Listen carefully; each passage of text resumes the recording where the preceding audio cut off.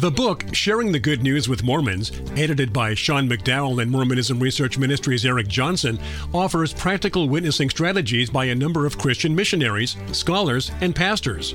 Sharing the Good News with Mormons is published by Harvest House and is available at your favorite online bookstore, or order it directly from mrm.org.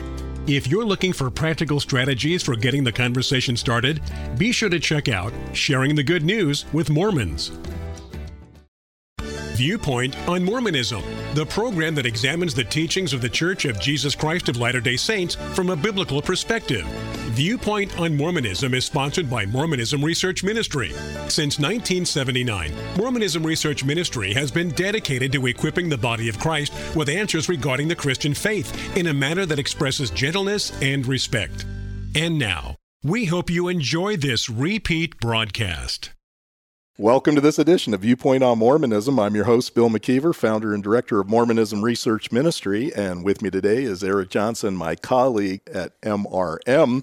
But we also have with us our good friend Sandra Tanner, and this week we hope to talk about Joseph Smith. He's not only known as a prophet, seer, and revelator, but one of the attributes given Mormon prophets be the ability to translate.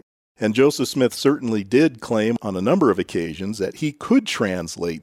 And so we're going to talk about Joseph Smith's translating ability. So Sandra, welcome back to the show. Good to have you. Hello.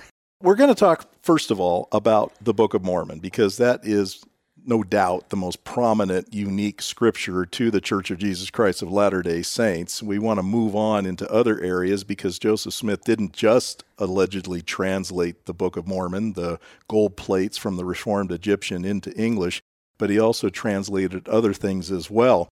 Why don't you give us a rundown on how you were taught as a Latter-day Saint regarding the translation of the Book of Mormon?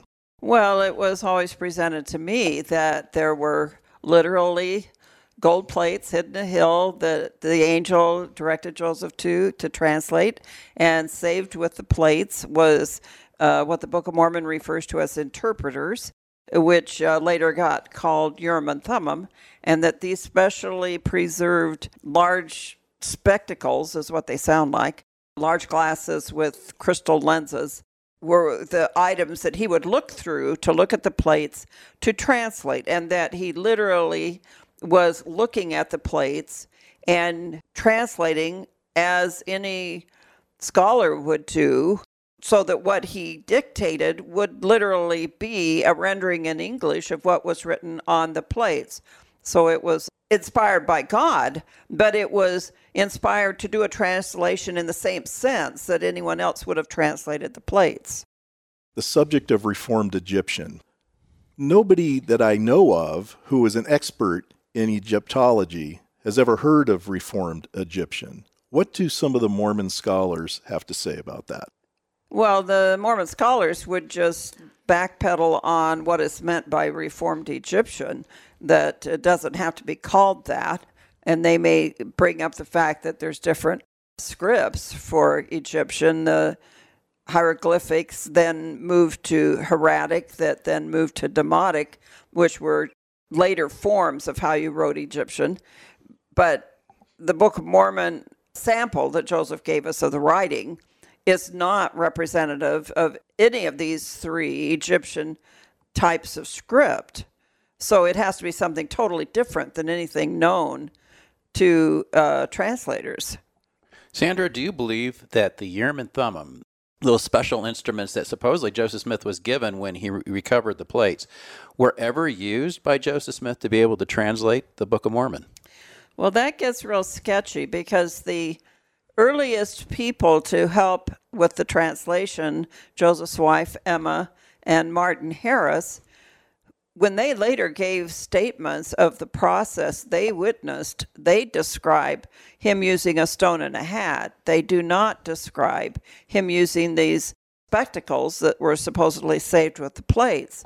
So although I was raised to believe that the spectacles were used during the first 116 pages of translation work, at which time he switched to using the stone and the hat, we don't have statements from eyewitnesses of him actually using these interpreters, Urim and Thummim, these large-sized spectacles that were supposedly saved, which raises the whole issue and question, why were they even saved in the first place? God's preserved these, evidently, for thousands of years for Joseph to use to translate the Book of Mormon plates.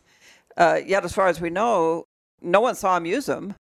You have a number of customers come into your bookstore. Many of them are Latter-day Saints who are beginning to have doubts about their faith. They're not really here to buy books. They want to talk to somebody, and your bookstore makes it a safe place for people to talk to you. In your estimation, just based on your conversations with some of the customers that come in here, how many of them were aware that Joseph Smith used a seer stone in a hat? Because we find that to be, well, at least before the church admitted it in the Gospel Topics essay, that many Latter-day Saints were kind of surprised that the church admitted that. And let me add in one more thing, Sandra. I was just talking to a 90-year-old Latter-day Saint who converted when he was 29. He's 90 today.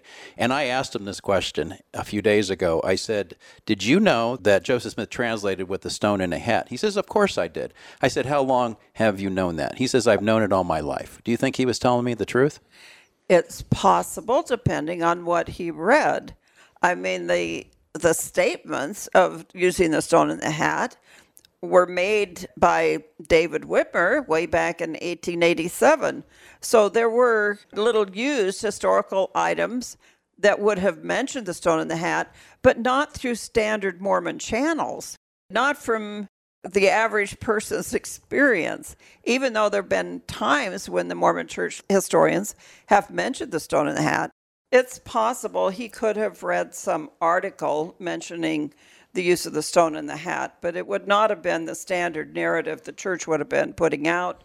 It wouldn't have been the way the missionaries would have been trained, so that you may have had some Mormon scholar write something about it, but it was not the standard instruction that was given out. In fact, I had a Mormon fellow in this week that went on his mission just, I think it was 10 or 11 years ago. And he didn't know about the stone in the hat when he went on his mission. He found out about this. That's relatively recent. Yes, Yeah. and it wasn't until he came back from his mission that he found out about the stone in the hat. And he felt very much like he had been lied to about many issues, but that was one of them. That he went out to tell people about the Book of Mormon on this very specific claim of God giving him this translation and the use of the Urim and Thummim and been saved with the plates and all of that. And now he feels like, well, I misinformed all these people because that wasn't the real story.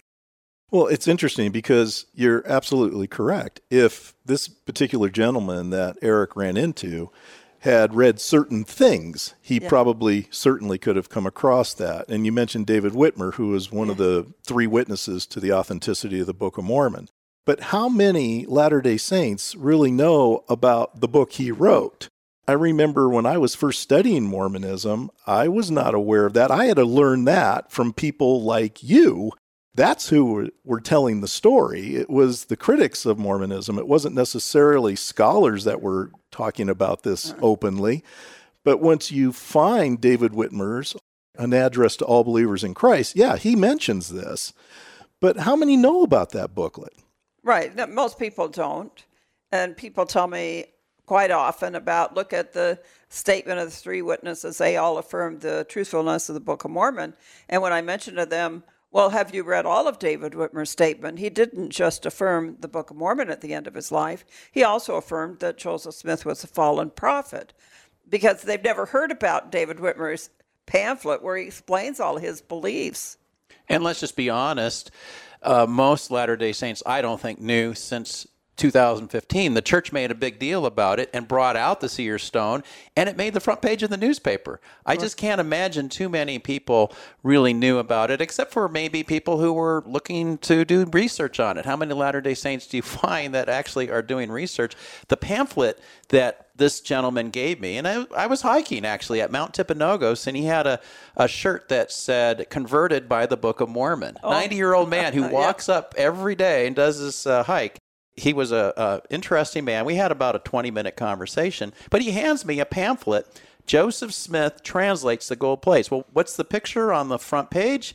It's Joseph Smith with his finger on the plates, just like the February 2001 Ensign magazine, which has a similar kind of picture.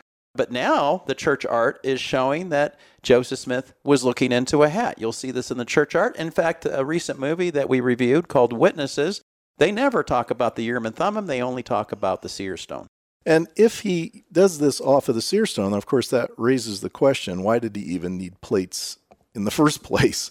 It seems pretty cruel of God to put Joseph Smith through this horrible ordeal where he's attacked by 3 people, 2 of whom we now learn from the church itself were armed, and yet Joseph Smith is somehow able to fight off these attackers and run away from them, carrying these heavy plates with a limp. So if he didn't need the plates, because wasn't it William Smith? I believe it may have been William Smith who said that many times when he was translating, the plates were lying nearby covered up. Well, if the plates are even there at all, why are they covered up? Why isn't he actually looking at the plates as this picture that was on the cover of the Ensign magazine years ago? What would be the purpose of the plates? It doesn't seem like they're needed at all. And yet when I read some of the stories by Mormon scholars on this, in my opinion, and I know people are going to say, well, you just don't believe anyway, you don't have an open mind, Bill. I'm going, but wait, it doesn't seem to make sense. Give me a good reason why he needed plates if he didn't need them at all. The problem gets much more complicated even than that, because nowadays the scholars are talking about him adding some of his own inspiration and spiritual thoughts into the translation, not just what was literally on the plates. So more and more, it looks like he didn't need the plates at all, because not only did he not look at them while he's translating, he evidently was free to interpose his own thoughts as he went along. Sandra, what do you think, if somebody were to ask you the biggest problem of the Book of Mormon translation process? I mean, there's a lot of issues we've talked about here today, but what would be the biggest? Well, number one, we have no evidence there were ever any plates. Number two, the type of script Joseph Smith said he copied off doesn't amount to any kind of known language, nothing that can be decided on pinning it down to any culture, as opposed to the Bible, where you have real manuscripts that are in real languages that any scholar can translate. I think those are all major problems for the Book of Mormon and its physicality. Then you have the whole problem of the internal content of the Book of Mormon, that it's all out of sync for what we know about the Americas. There's so many anachronisms in the Book of Mormon to have them going to war with horses and chariots and having steel swords is totally out of place for the time frame. So it's just a whole package of problems for the Book of Mormon, whether you approach it from the physical object of the plates or the translation and content. All of that becomes problematic. We've been talking with Sandra Tanner. She's the founder of Utah Lighthouse Ministry. If you want to check out their website, it's utlm.org. And tomorrow we're going to continue this conversation regarding Joseph Smith as a translator.